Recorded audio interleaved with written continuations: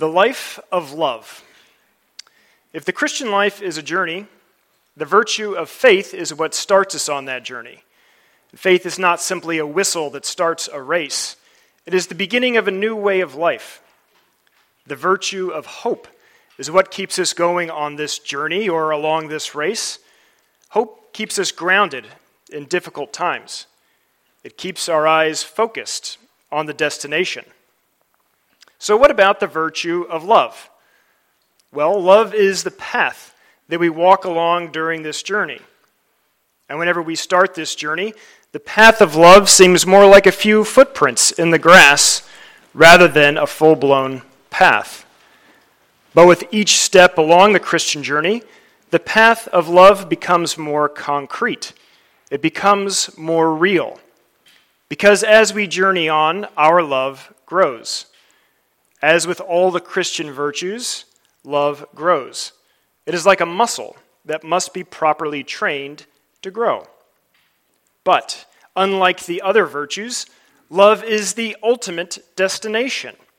Heaven is a world of love, and that is where this path leads.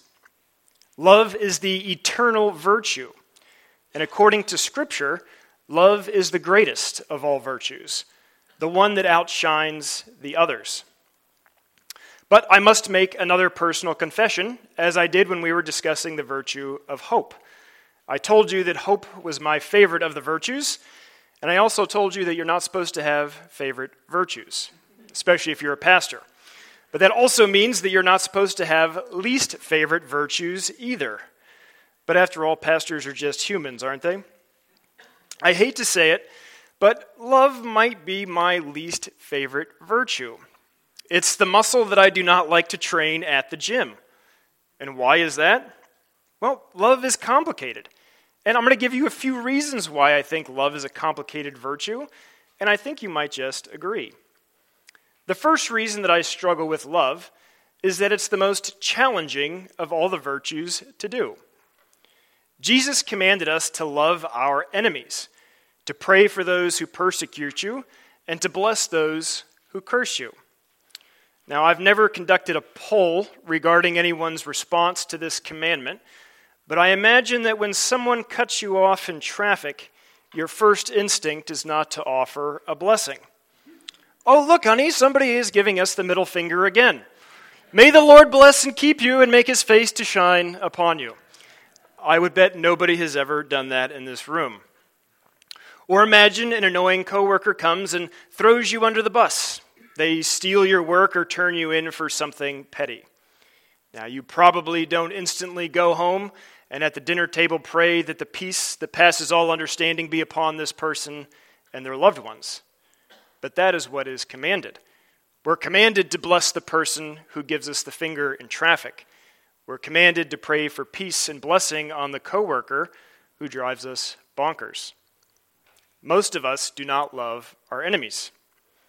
And if we're honest with ourselves, we barely love the people that we're closest to. I mean, our friends are great, and even we love our siblings until they start talking about politics, especially when they disagree with our own opinions. And our children are adorable, and we can't live without our spouses. But if somebody leaves the cap off the toothpaste one more time, there's going to be trouble. At times, we can barely love the easy ones, not to mention the difficult ones. And I didn't even mention the church, which is a tricky combination of easy and difficult ones, and you don't know which is which. And what about loving God? He's usually easy to love, right? We usually struggle with humans. But it's kind of been tough to love him recently, hasn't it? We've gone through a lot in the church in the last 3 or 4 months, and we're struggling to love our Heavenly Father. So the first reason I struggle with love is that it is the most challenging virtue. But love is not just the most challenging virtue, it is actually the most dangerous, because it has potential to become the worst vice. Love is the greatest virtue, but it's only when love has the proper foundation of faith and hope in a God that creates and redeems that it can truly be great. I believe our culture would agree that love is the greatest of all the virtues, but I'm afraid that they would disagree about the necessary foundations of the Christian faith. Love is the glory of the Christian church, but it is not its starting point in the Christian life. The glory of a church building is usually its steeple, or perhaps the bell tower. But without the foundation, the steeple is no longer glorious. It would only be a misplaced glory. So it is with love. Apart from the foundations of faith and hope in God, it is no longer true love, but a misplaced love. The passage that was read this morning says that God is love. One of the shortest phrases in Scripture, but one of the most profound.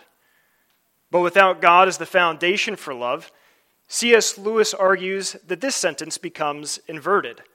Love is God.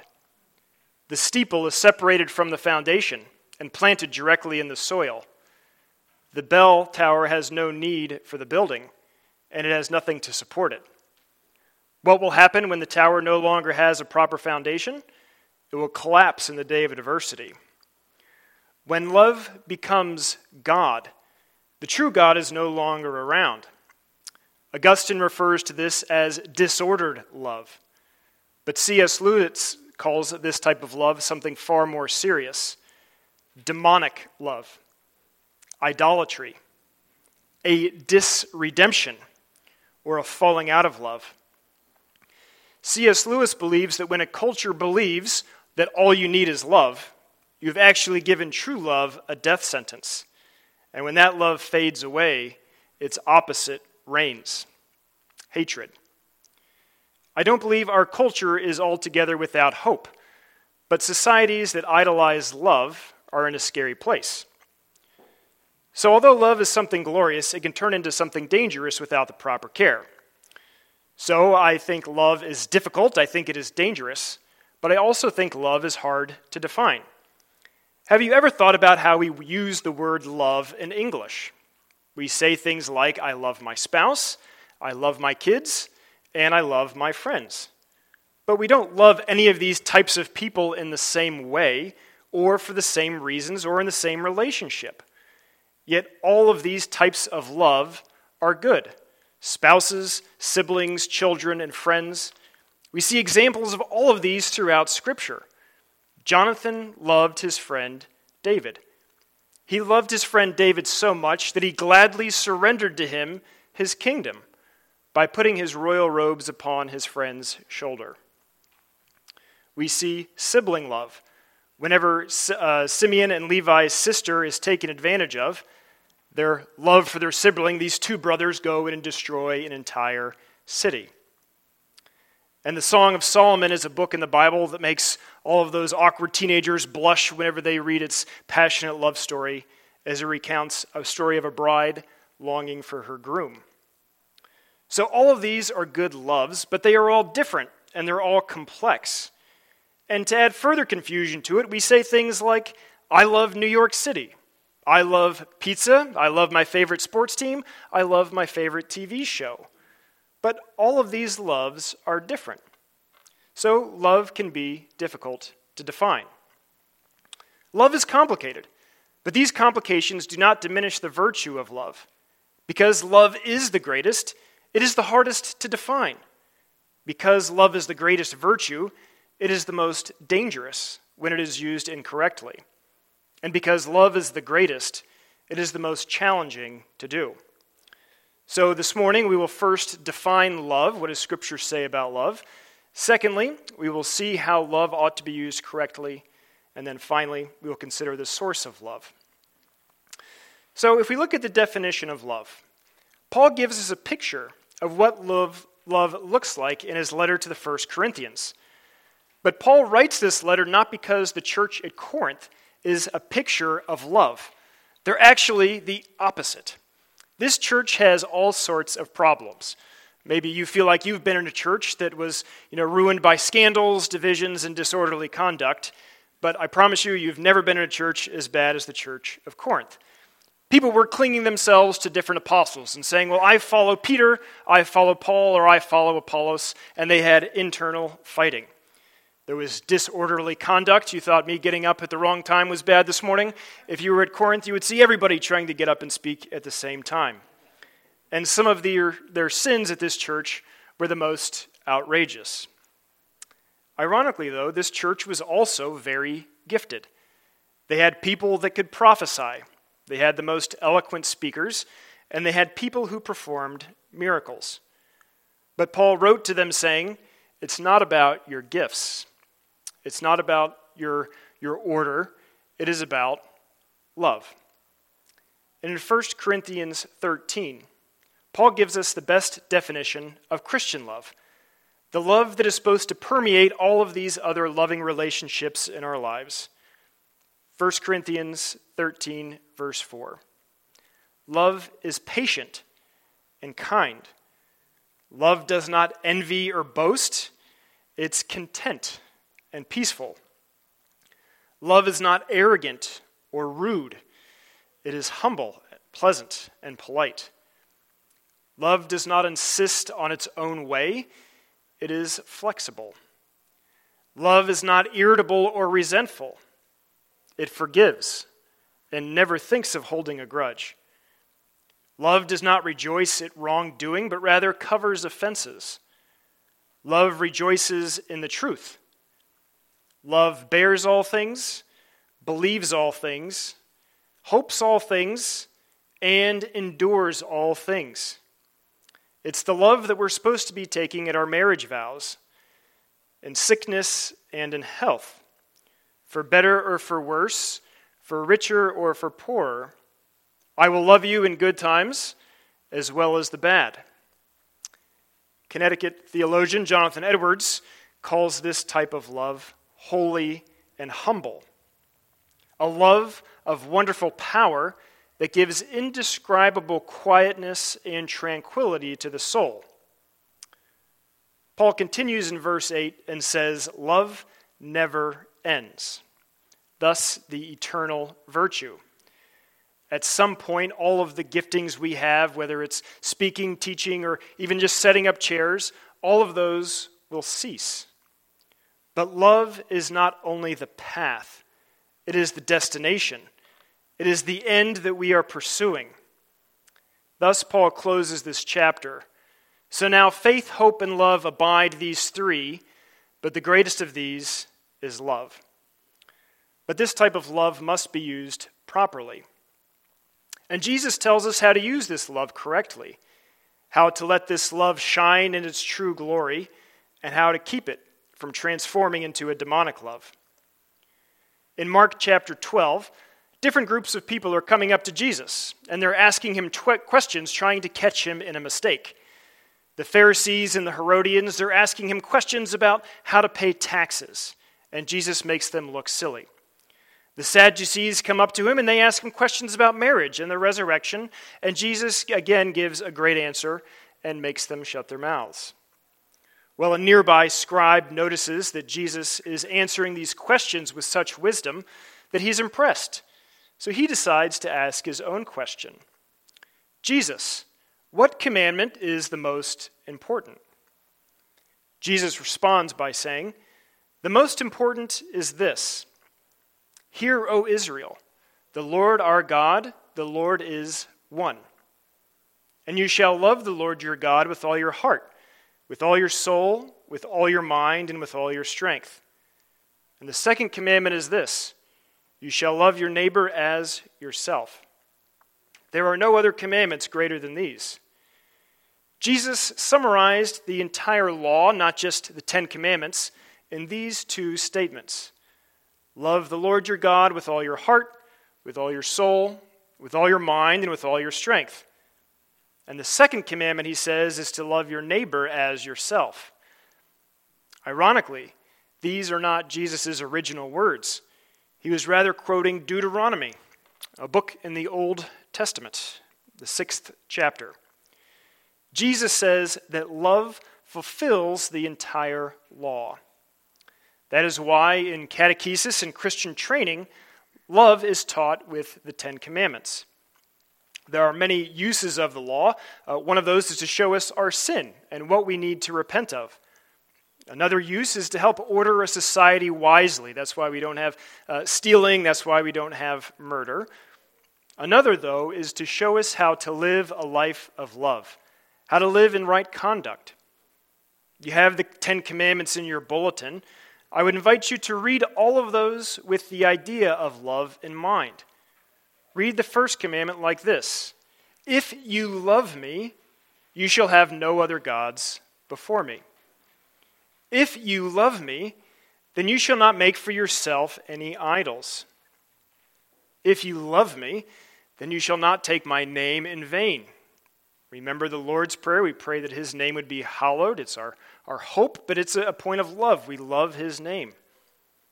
Or the fourth commandment: if you love me, remember the Sabbath day to keep it holy. If you love me, honor your father and mother. If you love me, you shall not murder people who are made in my image. If you love my faithfulness, you shall not commit adultery. If you love my generosity, you shall not steal. I am the truth. If you love me, you shall not bear false witness against your neighbor. I own everything and decide where it goes. So if you love me, you shall not covet. The law is something good. It tells us how to love God and other people. But we are too weak to love like that. And therein lies the problem. God gave us clear instructions on how to love, but we could not do it. So we must go above the instructions to the one who gives the instructions, the source of love.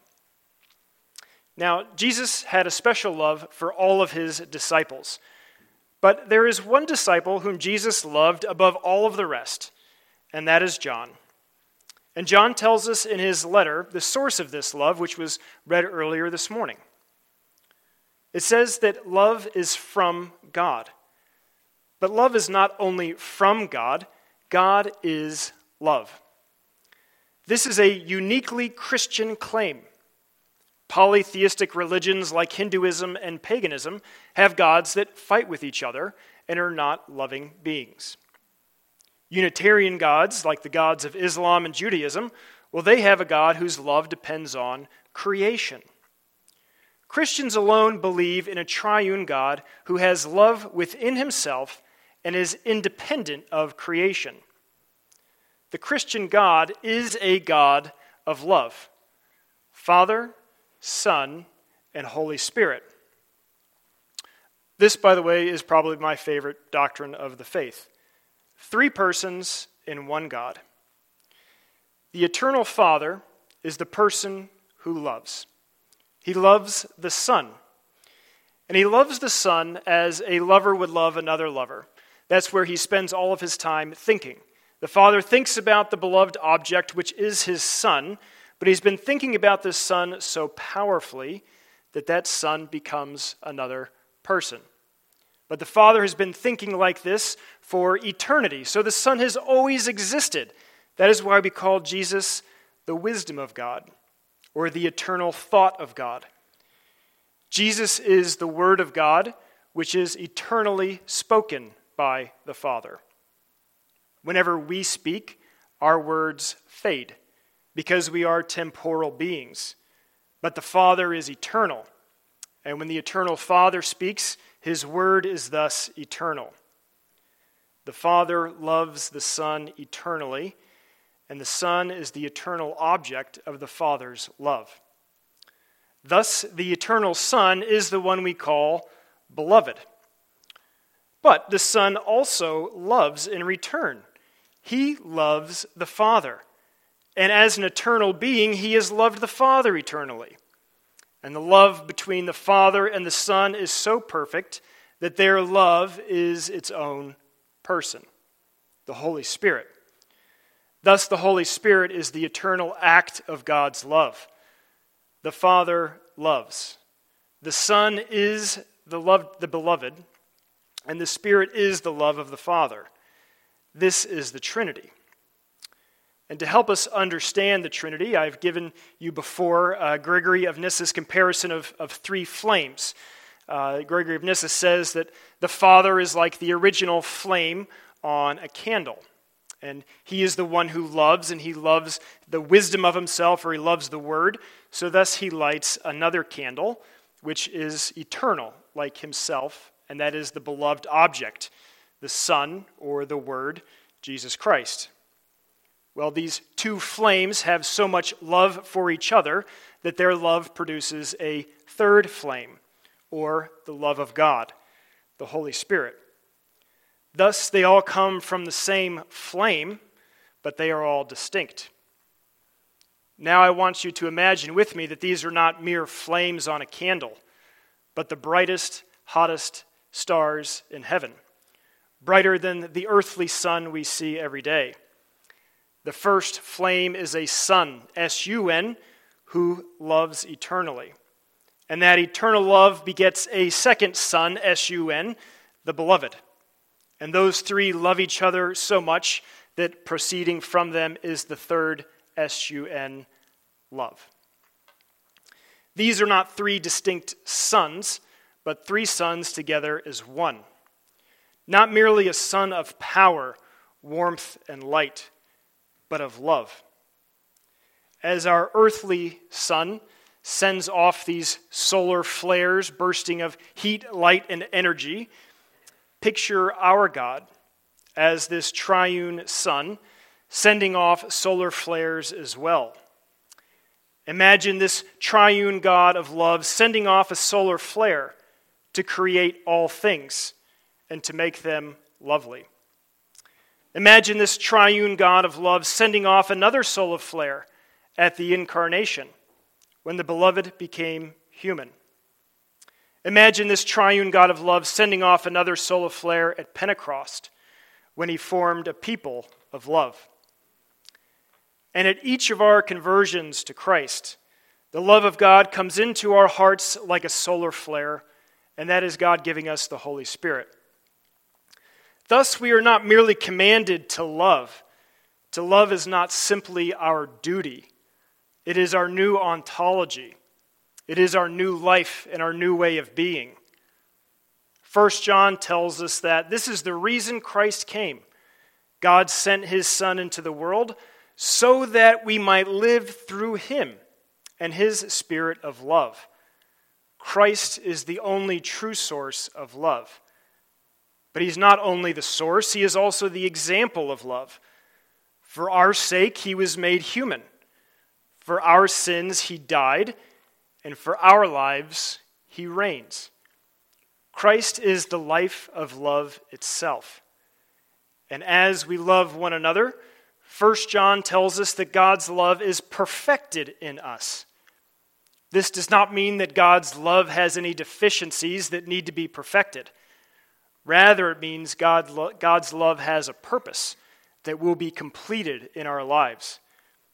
And this is the purpose of the church: to shine like the triune sun, to be a city in a dark world, to shine the light of love, the light of hope, and the light of faith, to be a mysterious sign for what the world really longs for and desperately needs: true community, true friendship, true family, and true love. The church is a mysterious community, but it's the communion of Christ, a communion of friendship. For Christ no longer calls his disciples servants. He calls us his friends. He is a better version of Jonathan, who gladly takes off his royal robe and places it upon our shoulders.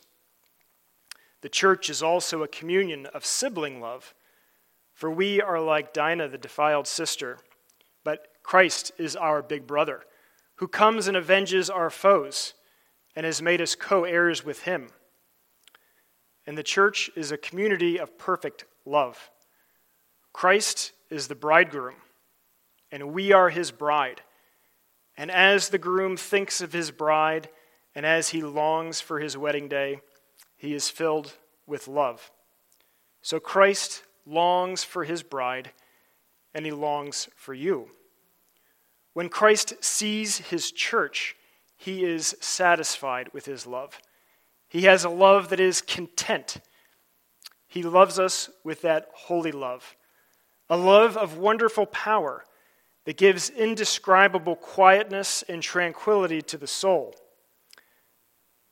Christ gives us these two commandments, to love God and to love humanity.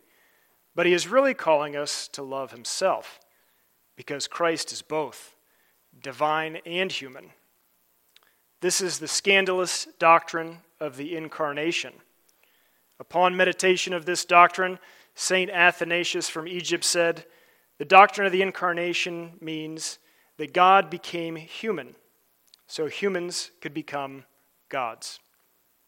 I know this is a bold statement if you're not familiar with it, but think of the prophet Daniel, who says that one day the righteous will shine like the stars of heaven. I think we will be shining like fire and with heat, but I think we will be shining with that triune love of God. This is the gospel that changes everything. God's love perfected in us. So remember this gospel. When you go down to the coffee fellowship or the ice cream party outside, remember that you are not talking to mere mortals. You will be talking with partakers of the divine image. So go and introduce yourself to someone new. Talk to somebody that seems a little bit strange. Talk to everyone. And don't simply see them as they appear. See Christ, the hope of glory living inside of them. For Christ plays in 10,000 places, lovely in limbs and lovely in eyes not his. See the body of Christ for what it is, an extension of Christ himself. In RBC, let me encourage you to keep enduring in love, even though we are in difficult seasons that seem to continue and prolong. For as we endure, it is not only our faith and hope that will increase, our love for Christ will increase, and our love for each other will increase. My love for you has grown during this time, and I'm sure your love for me and for one another has grown, and it will only continue to grow, because that is the path we walk on as Christians. And when you leave here today, go forth and love the world like Christ loves the world. Not to be like the world, but so that the world may join you in your divine life of faith, hope, and love. For by these virtues, faith, hope, and love, we live the life of Christ. So let us raise the glory of the church together upon the firm foundation. And that glory is the eternal love. Let us pray. Lord, we thank you that you have revealed yourself to us in the person and work of Jesus Christ. We thank you that you are perfect love, and that you invite us to be with you, not because we are perfect, but because you are. We pray, Lord God, that your Spirit would work in us, and that you would make your love perfected in us. We pray that you would bless us as we go forth to love and serve you. In the name of Christ, amen.